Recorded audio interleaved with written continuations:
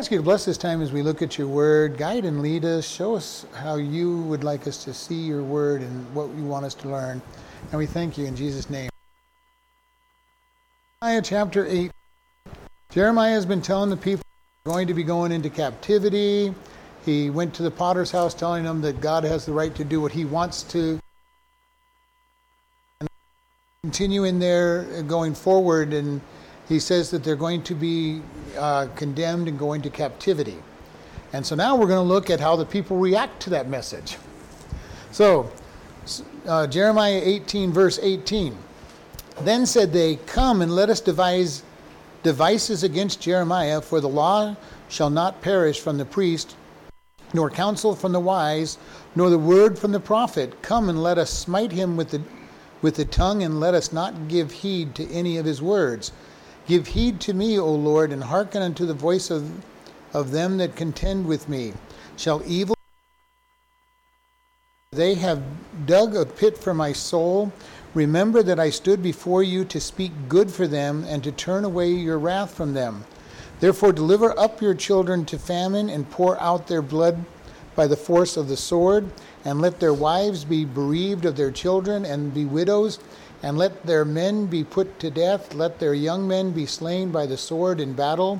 Let a cry be heard from their houses, when you shall bring a troop suddenly upon them, for they have dug a pit to take me, and hid snares for my feet. Yet, Lord, you know all their counsels against me to slay me. Forgive not their iniquity, neither blot out their sin from your sight, but let them be overthrown before you. Deal thus with them in the time of your anger." All right. So Jeremiah has been preaching all these things, and you got to think about this. They're at a time when they're going to go into captivity. Everything's starting to look bleak, and all of a sudden this prophet is saying there's no hope. All right? There's no hope. You're going into captivity. You're going to be destroyed. All right? Now, he's called them to repentance, so there is a hope. But what did they hear? They're not hearing repent and have hope. They're hearing this guy is all nothing but bad coming our way. Who wants to have anything to do with him? All right?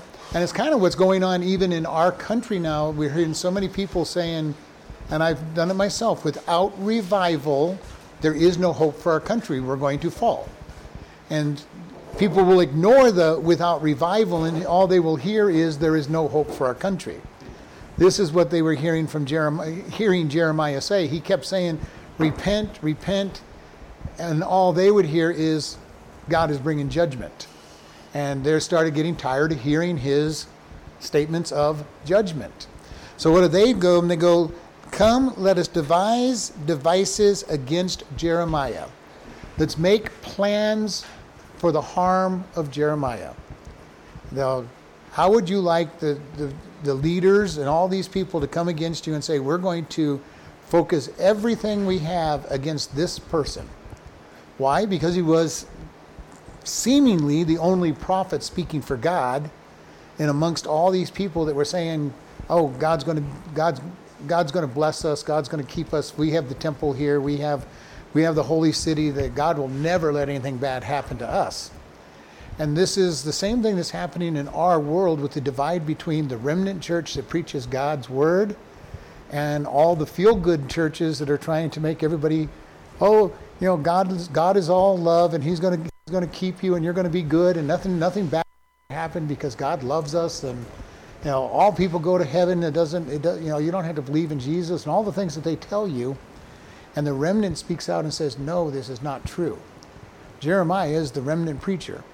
Now, he's not the only one out there, because God always has a remnant, but he's the only one. He's the focus. He's the one that is speaking boldly. He goes to the king and preaches what God says to preach. And so he's their focus, and they're looking at him and saying, who is this? Why are you saying these things? Last night we looked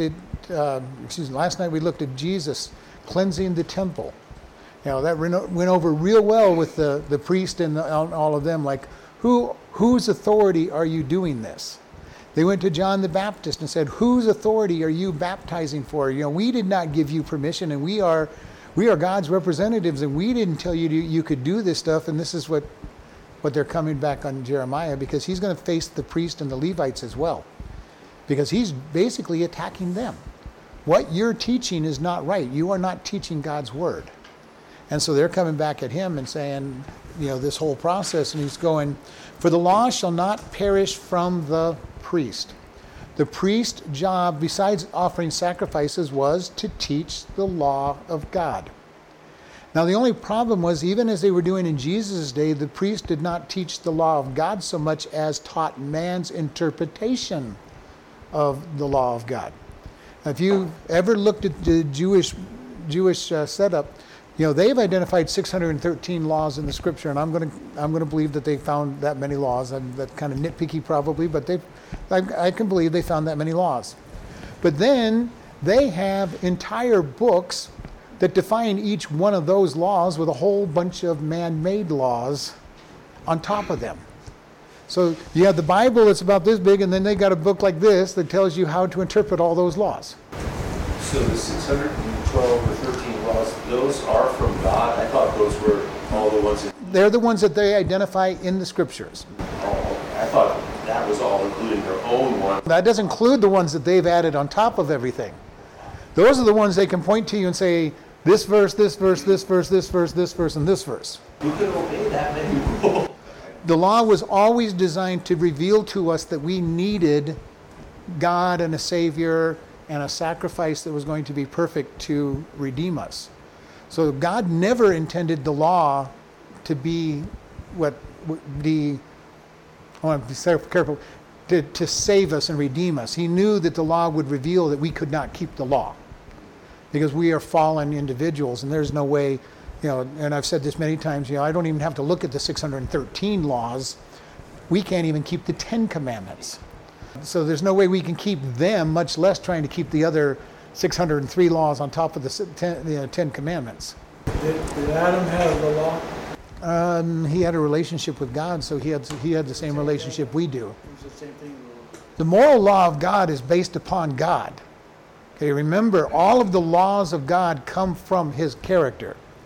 So if we're in a relationship with God, we will keep the law of God because we're trying to be like him, and in his character we will be obedient. If we're in the character of God, we will not lie. We will not try to cause harm. We will not steal from others. We will not. So, no, he did not have the law as we know it, but because he was in a relationship with the character of God, he had the law. But he was under liberty just as we are. We are under the liberty, and the more we get to know God, the more we want to be like him, the more we will keep his law. Because that is, his law is based in who he is. And if you remember the Truth Project, Del Tackett said, did God's laws come capriciously, or did they have reason? Well, what does capricious mean? Was he sitting there flipping a coin and saying, stealing is good or bad? Let's see what the coin comes up. No. He goes, stealing is wrong because God says property belongs to people, and we can't take it away from somebody. Well, so then did the law originate after they ate the fruit? And, did it kind of was when they sinned and they fell, they ate the fruit, they were kicked out of the Garden of Eden. So the law would have been initiated then, even though it wasn't like the Ten Commandments. The law officially wasn't given until Mount Sinai. But as I said, they knew the character of God. They knew right and wrong. They knew moral and what is right and wrong. And this is the thing that's going on in our world right now. We've thrown God completely out, and who is the master of what is right and wrong is fallen man. And what do we decide? What does fallen man decide is right and wrong? Whatever makes them feel good. Whatever makes me feel good, it makes me feel like I'm getting an advantage over everybody else. And as long as I feel good, it's okay, is our law. But God is saying, no, I am number one, and I have these things that are right and wrong based in his character. Yeah, because when Cain killed Abel, it didn't just God didn't just whatever. They knew it was wrong. Yeah. Okay. Why? Because they understand that life came from God, and to kill a human being was to take something precious that God had created. Now, there wasn't a law that said thou shalt not kill, but they looked and said, God created mankind, God gave life, therefore it is wrong to take that life. The law of God is based in his character. And that's why we as Christians can live in liberty, because God is living in us and his character will start coming out of us. And because his character is coming out of us, then we will be obedient to his law and be able to live the way he wants us to live. Now, we'll never be perfect because none of us get that close to God so that we're 100% perfect and see only his character coming out of us. And I'm not sure that we would be safe if we did. Jeremiah is not safe. He's preaching God's message and they don't like him. Jesus, the only perfect person who's walked on this world, was hated by the religious people and put on the cross because of his perfection. So being perfect is not all that we want to do. I mean, yes, it's great for God, relationship with God, but the relationship with man, all it does is draw out the evil and the upset from the people. And we've all seen this. If we'll hear it if you're in a family get together and going, well, you think you're better than all of us. You think you're self-righteous. You think this, you think that. No, I'm just living for God. I'm not even judging you. But the conviction they feel from God for their sin gets aimed at us. And we don't even have to say a word. We're just not joining them in what they're doing, and they will say, quit judging me. You're making me mad. I didn't say a word to you. I didn't say anything about what you were doing. But the conviction of God steps in.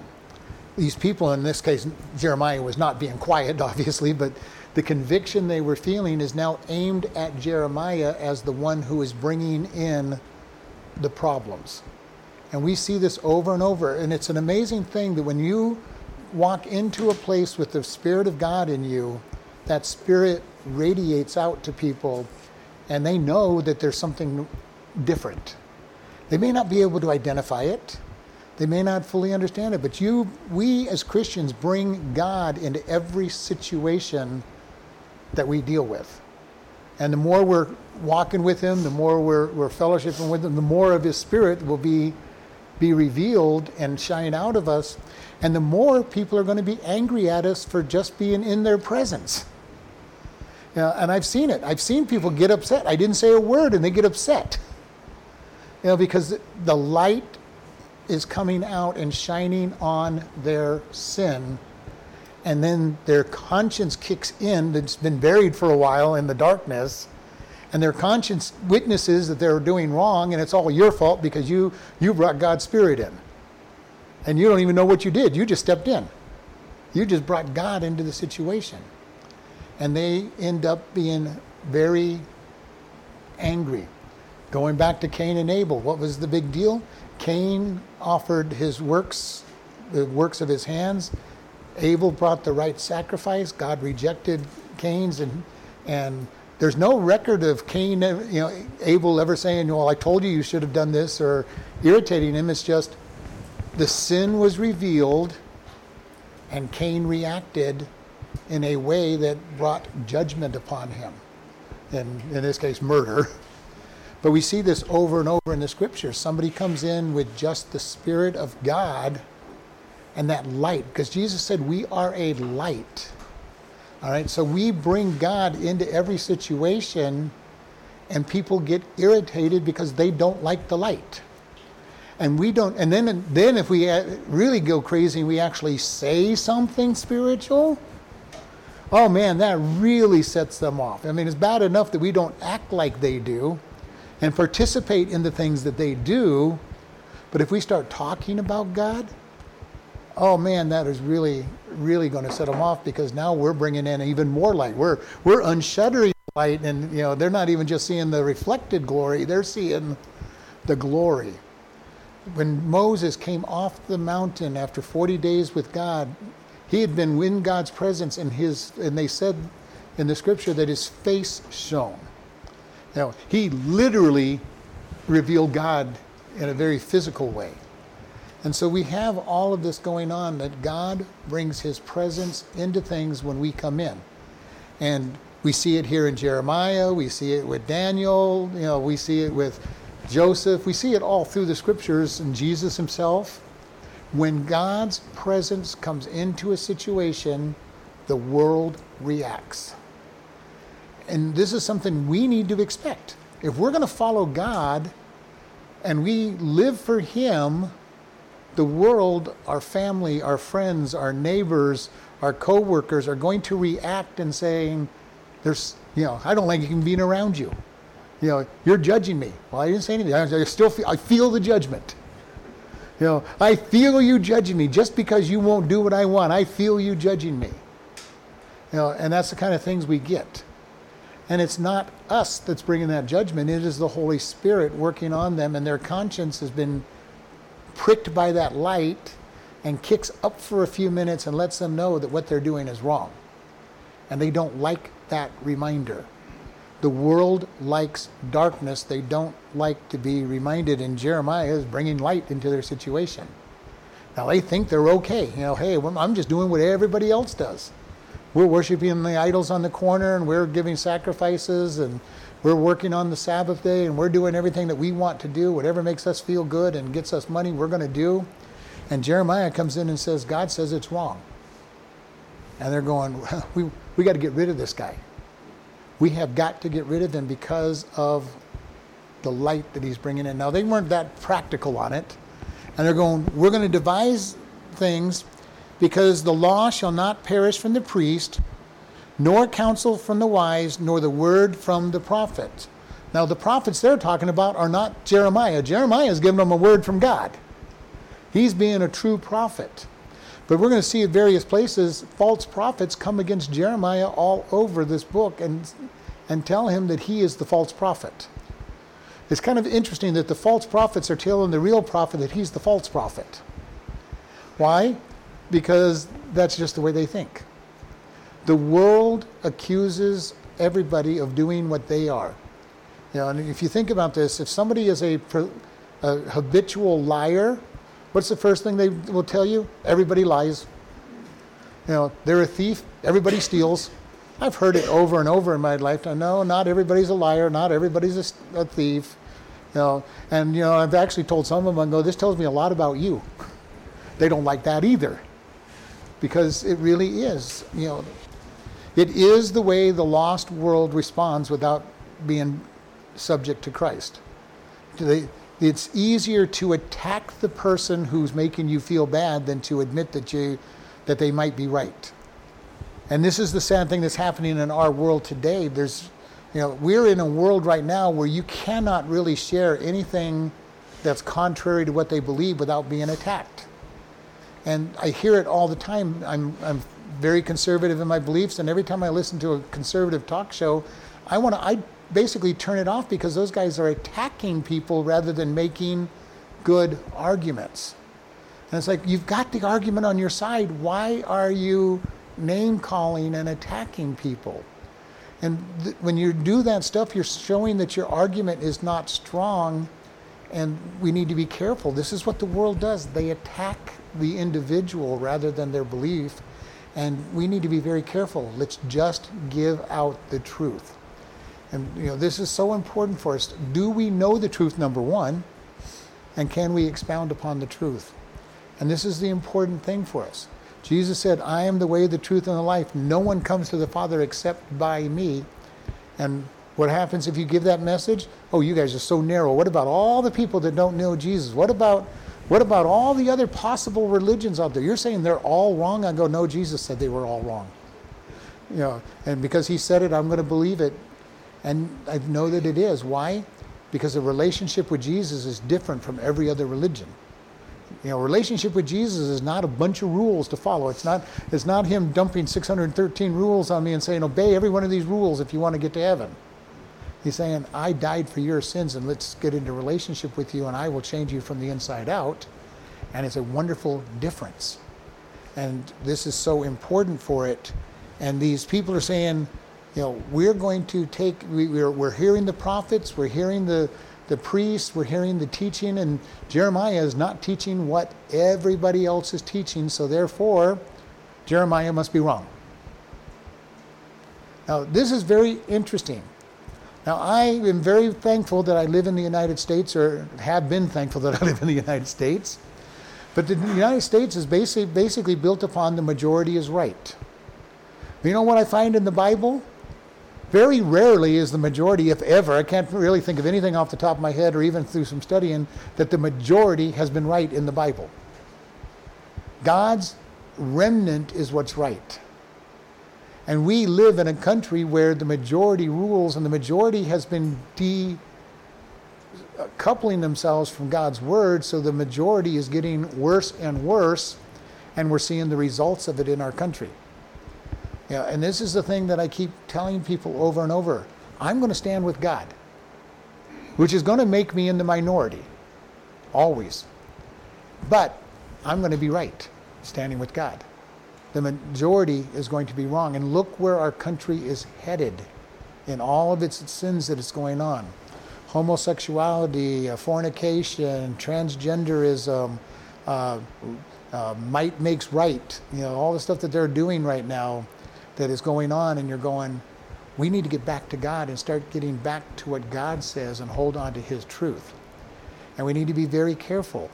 And our founding fathers understood this whole process that the democracies did not work because they knew the nature of man. They understood that men were sinners at their heart and would always do what is wrong or what is best for them, which would be wrong because it doesn't lay down their life that God asked them to lay down. So they understood this. They understood that a republic was not going to work in the long run. They understood democracies never worked. And we need to understand, we do not live in a democracy. A democracy is where everybody votes on every decision. We live in a republic where we vote for people to represent us. But they understood that republics could not work outside of being tamed by God's word. And we're now no longer tamed by God's word as a nation. And because of that, we have people attacking those who are standing forward with God, because we bring light into the situation and say, hey, what you're doing is wrong. All right? And that bothers them. And they do just what their people are going to do to Jeremiah.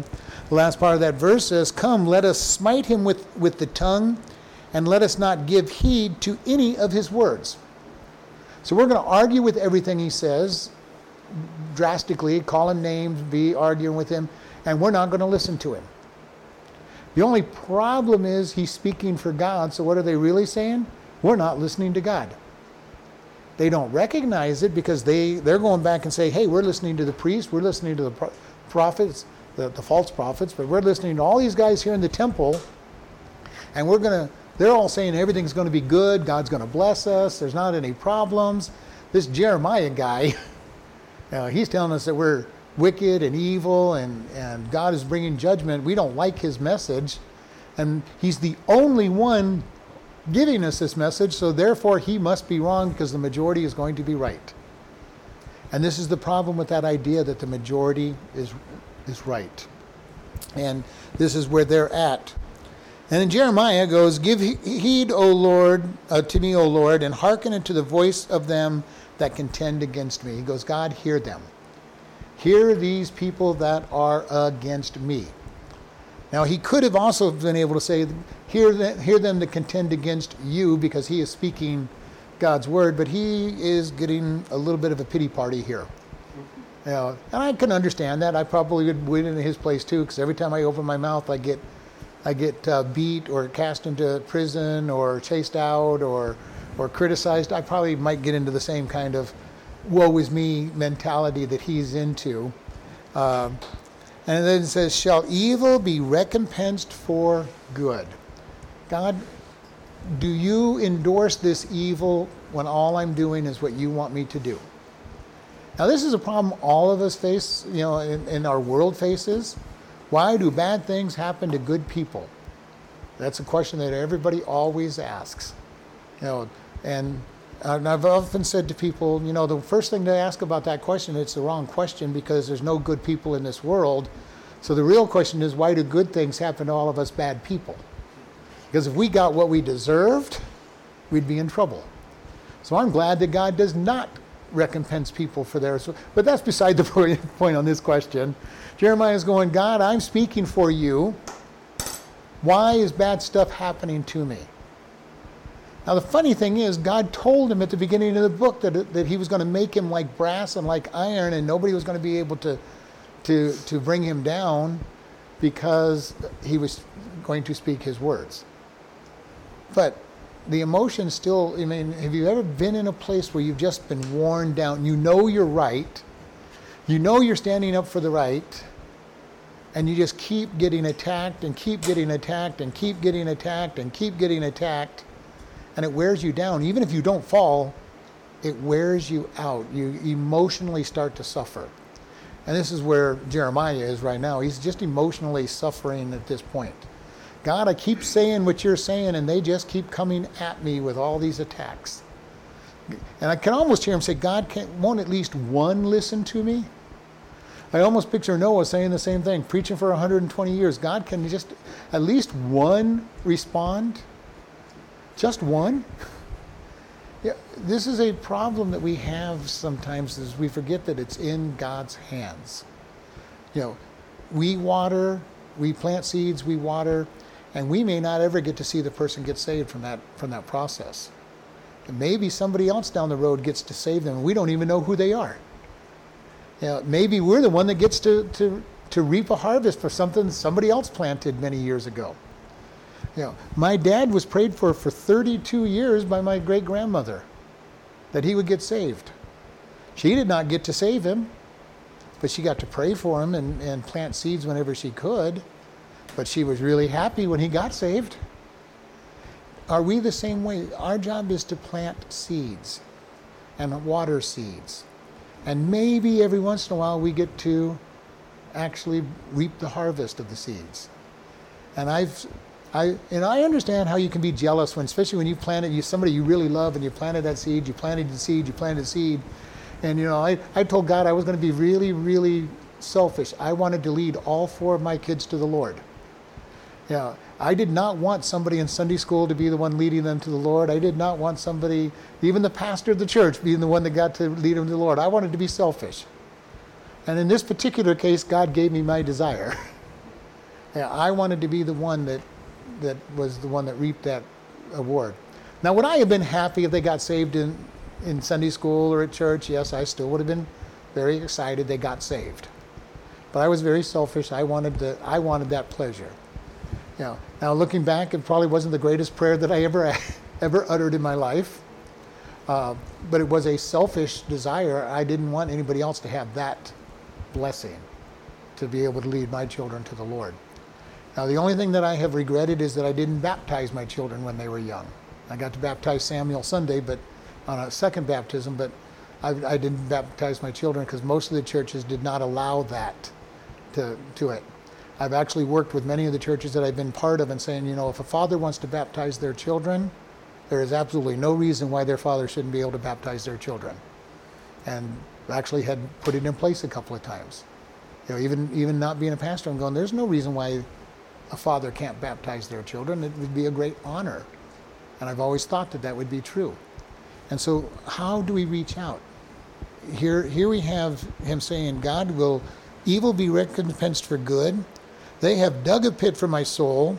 Remember, I stood before you to speak good for them and to turn away your wrath from them. So they are digging pits. They want me to fall. And God, remember, all I did was tell them your good news. All right? I gave them the good news. I told them to repent. Now, the only problem with repenting is you have to tell them the bad side, that there's something to repent, you know, some judgment to follow. How do we preach the gospel message? Well, we have great news. They don't have to die for their sins. What's the bad news? First, we need to tell them that they're going to die before their sins, because of their sins. So there's this bad news to be able to have good news. And the good news doesn't mean anything without the bad news. So he's telling them they're going to repent, and all they hear is not the repent, God loves you part. They hear, you know, you're going to be destroyed. And we as Christians oftentimes are told that, you know, all you guys talk about is hell and judgment and fury. And they go, you know, and we go, well, no, I talk about heaven and forgiveness and Jesus being the way. All you're hearing is judgment. But it's very interesting how many human beings have a huge problem with selective hearing. Now, many wives will tell their husbands, you only hear what you want to hear, and that may be true in some cases. But we have to be careful about, are we hearing everything or just the part we want to hear? The disciples, and I've said this many times, the disciples, when Jesus would speak, anytime he spoke about the coming kingdom, oh, wonderful, this is great. Every time he talked about the kingdom of heaven, oh, this is wonderful, this is great. Any time he talked about dying on the cross and being resurrected 3 days later, it was like, don't know what you're talking about. That does not compute. We do not recognize that the selective hearing they had. And it wasn't until after the resurrection that they started really remembering, oh, he said this, and now look at this. Now he's resurrected and he's going to live forever in this body, and it's our hope that we now will be resurrected with him. And they started really understanding the glory of what he said. People were not recognizing the glory of what Jeremiah has been saying. Because he says, I told them of the good and how to turn from your wrath, God, and now they are digging pits for me. They want to take my life. They want to punish me. And notice what Jeremiah says, I gave them a good message. A message of hope. A message of redemption. But what did they hear? Nothing but judgment. And we need to understand, when we are being judged by people, we probably, now we're human beings, we may have said something wrong, but more often than not, we did not necessarily say anything wrong to make them mad at us.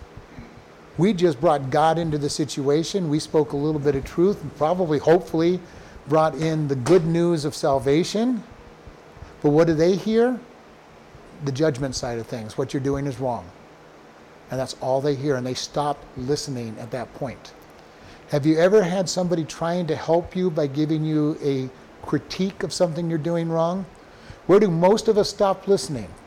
As soon as they say, well, this was wrong, we stop listening as they try to build up where, how it could have been better or what should have been done. And our defenses go up, our hackles go up, and we do not listen anymore. This is where the world is. When we bring God into it, they stop listening to any of the good news, unless the Holy Spirit is working on their heart. But they will get defensive and get, you just said my lifestyle is sin. God's going to judge it. This is my lifestyle. This is who I am. I'm not going to listen to anything else you have to say. Even when you say that Jesus loves you, he died on the cross, he wants to come into your life and help you live his way, they don't hear anything out because they are stuck on the judgment side of things. And we need to be careful. We need to speak in love. I mean, many times we don't speak in love. But even when we do speak in love, people are going to get their hackles up and say, not interested. Not interested in anything you have to say, because you just said whatever my favorite sin is terrible to God. And this is not going to work well. And this is what Jeremiah says. He goes, and to turn away from your wrath. And then verse 21, therefore deliver up your children to famine, their children to famine, and pour out their blood by the force of the sword, and let their wives be bereaved of their children and be widows, and let their men be put to death. Let their young men be slain by the sword in battle. When you want to talk about a precatory prayer, this is about as strong as you can get. Now, David loved precatory prayers. Jeremiah seems to like a precatory prayer here. God, they have mistreated me, so go get them. Now, I've said this before, even though the Bible, especially the Old Testament, is full of precatory prayers, I do not believe that we as Christians should be praying precatory prayers. Why? One thing I know is if you touch God's people, God's going to go get them. He doesn't need me praying for them. I want to show them love and kindness and let God be God. God said that he will revenge. He will be the one that restores. Our job is to love our enemies, do good to those who despitefully use us. And I've seen it happen over and over where God has defended his children. And I know a man, and I've mentioned him before, he attacked a pastor the head deacon and I went to him and we told him, there is no reason to be attacking this pastor. He's a good man and you're touching God's anointed. You need to stop. And he did not. He ended up getting divorced, losing his health, losing 2 of his children, and losing his job. I personally believe it's because he did not, number 1, he touched God's anointed, and number 2, did not respond to godly counsel and advice. I have seen other men who did the same thing. He harmed one of God's children and lost his business, lost his family, lost everything. God defends his children. And I don't have to ask God to do so. And, and we need to be careful. My whole heart is not to rejoice when somebody falls into this kind of penalty. I get heartbroken for it. Because one of the things I've noticed, listen to the 2 examples that I gave you. It wasn't just the person who got hurt. They lost their health, their family's health. They lost their family. They lost businesses. What gets up happening is not just the individual who does it gets hurt. And this is something that is critical. I don't want to pray a precatory prayer on somebody because somebody else is going to get hurt. And in this case, he's asking for it. God, take their children, take their husbands, take their fathers. God, you just make them totally 100% miserable. I don't know that this is a great prayer. It's in the Bible. It is what he prayed. But I don't know that this is a great prayer to be praying towards somebody, especially not for us as Christians. But this is Jeremiah's prayer. And it comes from the pain that he's feeling. He's been by himself. He does not have a church body to support him. He's been by himself. He's a lone voice out there right now. And he's suffering. And here they are ready to kill him, because we're toward the end, this is toward the end of the time that he's preaching. And they're ready to kill him, and he's very, very weary. He's tired of it all. And we need to be careful because it's easy to get tired of serving God sometimes, especially if we feel like nobody's on our side. Remember when Elijah told God, I'm tired of you serving. I'm the only one that's worshiping you. And God says, I've got thousands who haven't bent their knees. You just go do what I told you to do. And there's always a remnant out there. We may not be in touch with that remnant. We may not be working with that remnant. But there's always a remnant, and we do need to tie ourselves with whatever remnant we can be with. And right now in America, there's a small remnant of Christians that are out in this country. There's a lot of people that say they're Christians, but they don't believe the Word of God. They will not let God speak to them. And I'm not going to say they're not a Christian, but they sure don't act like Christians. All right? And there's many churches that don't preach the Bible out there, and that's even sadder. They're not preaching the Word of God, not stepping out. And that's between them and God. It's not my job to judge any of those pastors. But if I was in one of those churches, I wouldn't be there very long. I would want to hear God's Word preached and taught. And how often did Jesus say and do things that the multitude would abandon him because he said something that they didn't understand and they found hard? Everything about church growth tells you, don't tell people anything controversial. Well, the only thing about it is my whole Bible's full of controversy. It tells me that sin is sin, which is going to be controversial in our day and age. It tells me that Jesus is the way, the one and only way toward God. That is controversial. So for me to not cause controversy, I'd have to preach from some other book. I have no idea what book I'd try to preach out of, but I'd have to preach out of some other book. Because this book is going to cause dissension. Jesus told them, do you think that I came to bring peace? I came to bring dissension. And this is what happens when somebody believes in Jesus. And when you think back when you first got saved, how much dissension was in your family when you first got saved? Especially if you were the only one. Now, if you were one of the last in the line that got saved, it wasn't so bad. But then, in that case, think back to the first one that got saved. How much dissension did they bring? Everybody goes to the Christmas family party and they want to get drunk. And all of a sudden, you get saved and you go, no, I can't get drunk this year. I'm a Christian now. I'm not going to get drunk. Oh, you holier than thou person, and there's all these problems. All the stuff that you used to do with the family that was okay is now not okay, and it causes division. And eventually some of the others get saved and brings out a whole different process. And it's hopefully that more and more get saved. And that's what happened in my family. More and more people got saved. And it was a wonderful experience. For 2 years, nobody else in my family was saved except for me. I got to go to church 1 day a week when the church bus picked me up. When my dad got saved 2 years later, that was the greatest thing in the world for me, because my dad is a lot like me. He does everything at 110%. So he got saved, and we were in church Sunday morning, Sunday night, Wednesday night, Saturday morning for visitation and all the other stuff going on. And every time the doors were open, we were in church, and I was in heaven. Because I could go to church once in a while, rather than just once a week. Now my poor brother and sister, they got drugged to church all the time, and they did not like it. I was in heaven. I could now go to church. But do you understand how following God can also cause problems in the family? And this is why God says, do not be unequally yoked.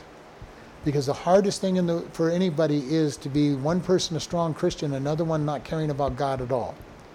How do you have fellowship with somebody of that nature that has no desire to follow God? And it's very critical. And unfortunately, because we are sinful beings, we tend to fall rather than pull the other one up. And almost every time I've seen an unequally yoked marriage or relationship, the Christian falls down to the level of the non-Christian. Very rarely does the Christian get pulled up to the level of Christianity. And they can't anyway without becoming a Christian, but it doesn't work very well. And so we need to be very careful about that. How is it that we live? What is the example that we bring? And be able to work with this.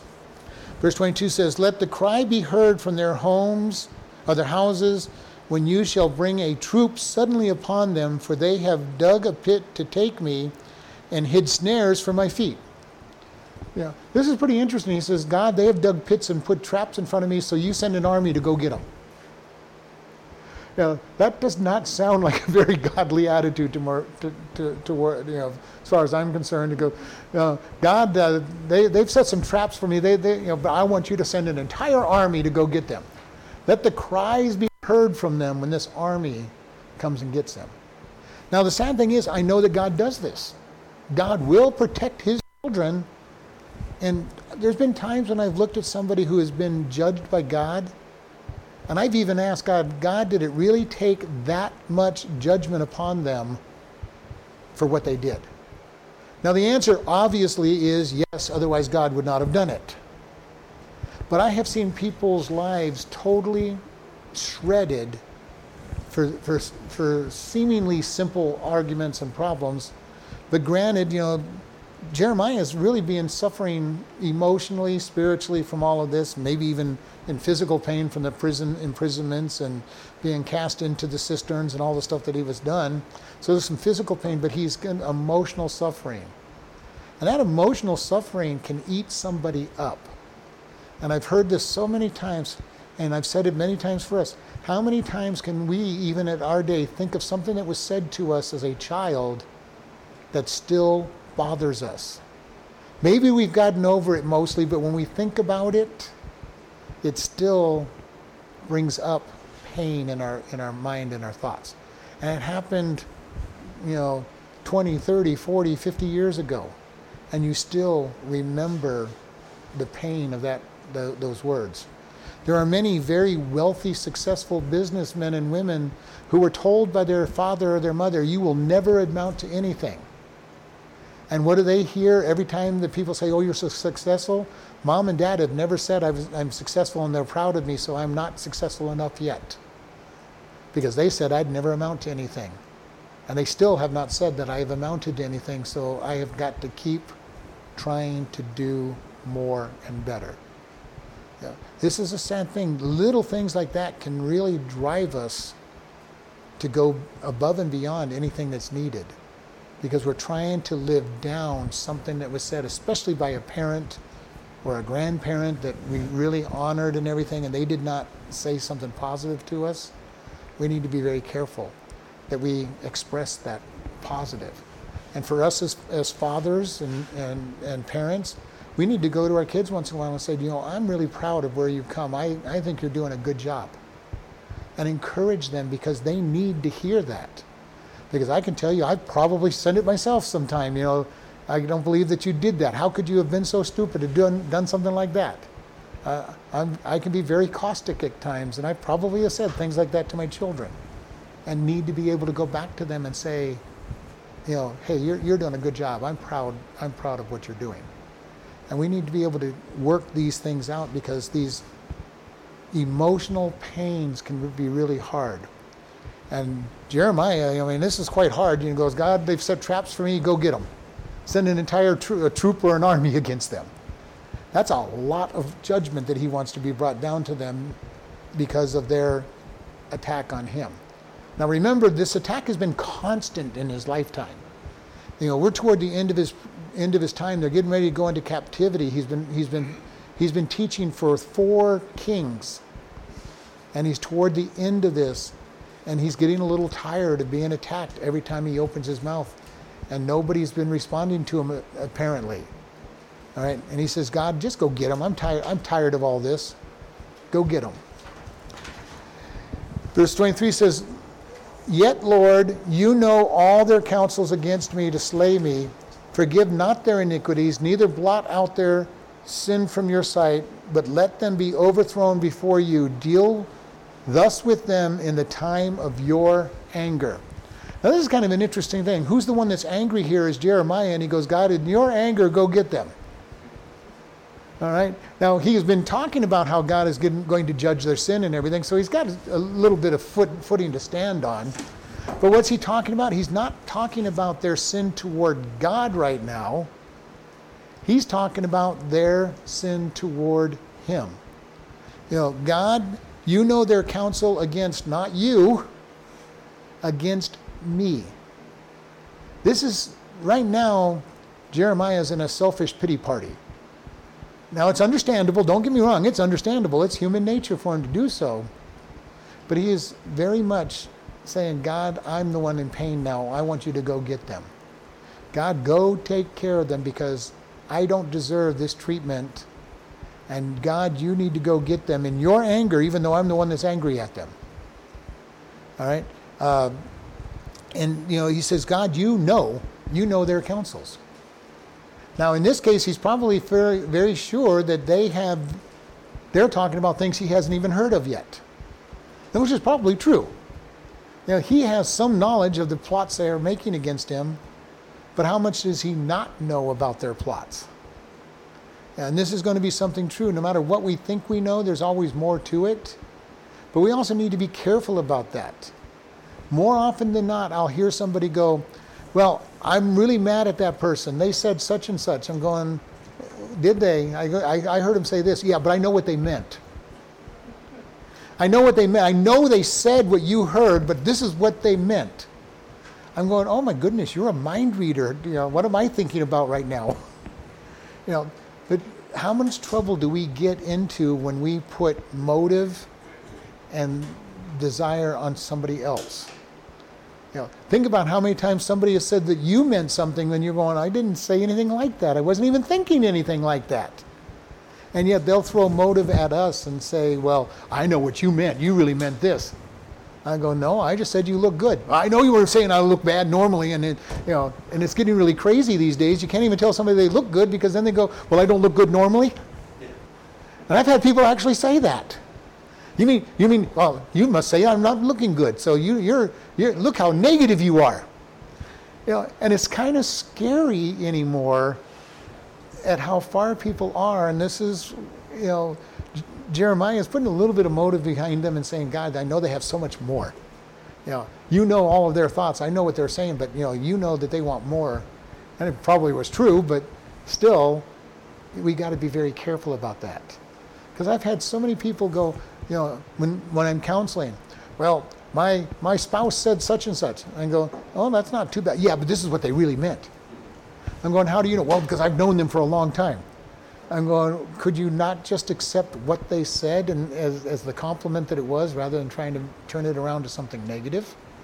And it's very interesting how many times people will say something and it gets blown out of proportion because somebody reads into a whole lot more. And it may not even have been nice. Jeremiah is hearing all kinds of things that aren't nice, and he's blowing them up even further than that. All right? So we need to be very careful as we go about this and be able to look at people with the love of God in our heart. And I've said this every time I talk about precatory prayers. I mean, I'm not going to say we can't give precatory prayers, because nowhere in the Bible have I ever read, thou shalt not give a precatory prayer. But I can tell you, Jesus said that we're to love our enemies, we're to do good to those that despitefully use us, and a precatory prayer is not fitting into that rule. All right? Now, I know my heart at times has said, God, go get them, and I know that that's a desire that I have sometimes. God, this person's being so mean. Can you just go take care of them because I'm tired of them? That's a precatory prayer. Maybe not quite as bad as this one, but that's a precatory prayer. God, I'm tired of them, go get them. I don't really like it when I catch myself doing that. And then I'm going, God, I really didn't mean that. I'm sorry. Teach me to love them. Teach me to be able to love and care for that person in spite of what they're saying and doing. And you know what? It's not very easy. I've very teasingly said Jesus gave us a very easy assignment to love our enemies and do good to those that use us poorly. That goes against everything about our flesh. We don't like having to bless somebody that's mean to us. We don't like being nice to somebody who's being mean to us. And yet God says that's what we are to do. And then we're going, well, God, who's going to take care of them? And God says, I will. If we can just learn to let God be our defense, we're going to be better off. And this is not the easiest thing in the world. I've learned pretty much to do it over my lifetime. Let God be my defender. And I've even had people go, how are you letting that person talk to you that way? I go, because God will take care of it. My job is just to be kind to them and be nice to them. God is my defense. He is our strong tower. The righteous run into him and they are safe. Do we run into God and let God be our defender? He will treat them just whatever they need to be able to come to him. One of the things I have learned over the years is when I try to defend myself, I usually mess it up. Almost always mess it up if I try to defend myself. If I just relax and let God be my defender, people get saved, people turn to Christ. Maybe they get totally judged. I've seen that happen too. But I've also seen them come to Christ because of just letting God be the defender. And if they come to Christ, that's even better. And now I've got a brother or sister. And I don't have an enemy anymore. And that's a wonderful thing. If they come to Christ, then we've got family and it's not that big a deal. If they don't come to Christ, then he judges them and punishes them, and God is still doing, and I'm there to try to love them in case they need help. And then they look at you like, how can you be here being nice to me when all I was bad? Because that's what God has called me to do. And this is something for each one of us that we need to be looking at. Are we going to let God be our defender? Or are we going to go into a precatory prayer and say, God, go get them? I don't believe that's a Christian point of view. Now, I've heard pastors teach all about precatory prayers and say, go get them, prayers are good. But I think they go against what Jesus said. That's my personal opinion. And I think that God wants us to love and just let him get them if they need it. And I just let God be my defender, and I've watched him go get people. And I've got to be very careful when he goes to get my enemy that I don't get happy about what he's done to them. And most of the time I don't. Most of the time I'm very sad, because I'm not so sad that he went after the person that was mean to me, but I'm sad that their family suffered in the process. That bothers me. If they could have been just them, I probably would have been happy. Okay, God, they got what they deserved, but man, God, their spouse got hurt, their kids got hurt. That's not good. Their employees, if they owned a company, got hurt. And it's like, that does not make me excited. And that's the problem when we call down prayers like this. we're not just calling it on the person, we're calling it on everybody that's associated with that person. And to me, that's a problem. And Jeremiah was really bad at it. He says, God, go get them, their whole family. Just take out their whole families. Not just the people they're doing, but take their children, take their husbands, take their, and let it be brutal. Let them die in the streets from the sword, let them die of famine, let all these things happen. He was being very brutal with no love for even the collateral damage on these precatory prayers. And believe me, I understand this. There is collateral damage. Now, obviously, God knows what he's doing, but it is hard for me to look and see all the other people that suffer when God targets somebody. Because even if he just takes and kills the person, that's still a loss to the wife and a loss to the children, lost income, whatever. Even when that happens, there's still a great loss, even if they didn't receive any other damage in the process. My prayer is, God, I want to love them.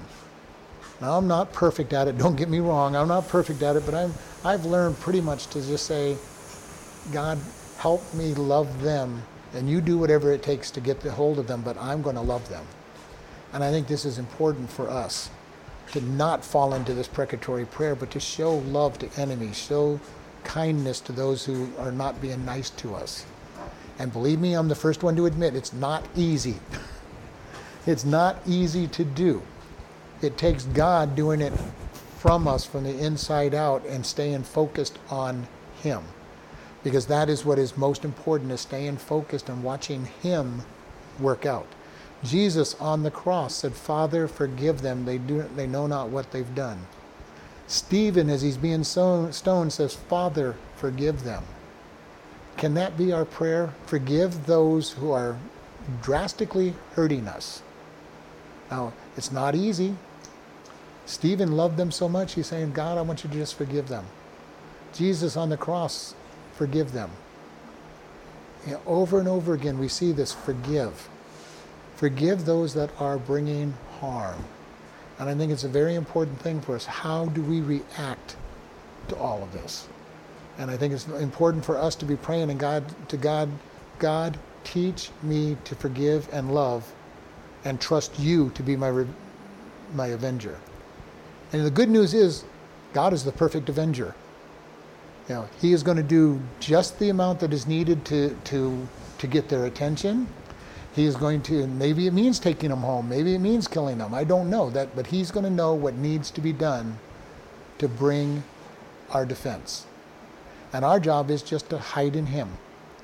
Say, God, I'm just going to hide. You take all the abuse that's coming my way. You take all the attacks. I'm just hiding in you. Teach me to love. And God, you be the aggressor as needed. Not trying to tell him what to do, not trying to tell him how.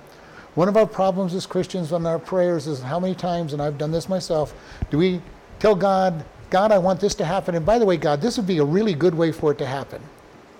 God, here's what I want, and let me tell you how I think it could really be. God, I really need this money. I think if you put it on this heart of somebody over here that I know they've got money, just give it on their heart to give it to me, and I'll be okay. And that's not the way God works. One of the things I've had to learn over the years is God never asked for me to be his advisor. Times I've asked him and tried to give him advice, but he's never asked me to be his advisor. And if you've ever had anybody trying to give you advice that you have not asked to be your advisor, you don't listen to them. Even if it's good advice, you don't listen to them because you didn't ask them to be your advisor. And the big news is, God doesn't need an advisor. He knows everything from the beginning to the end anyway. There's nothing I can add to his knowledge.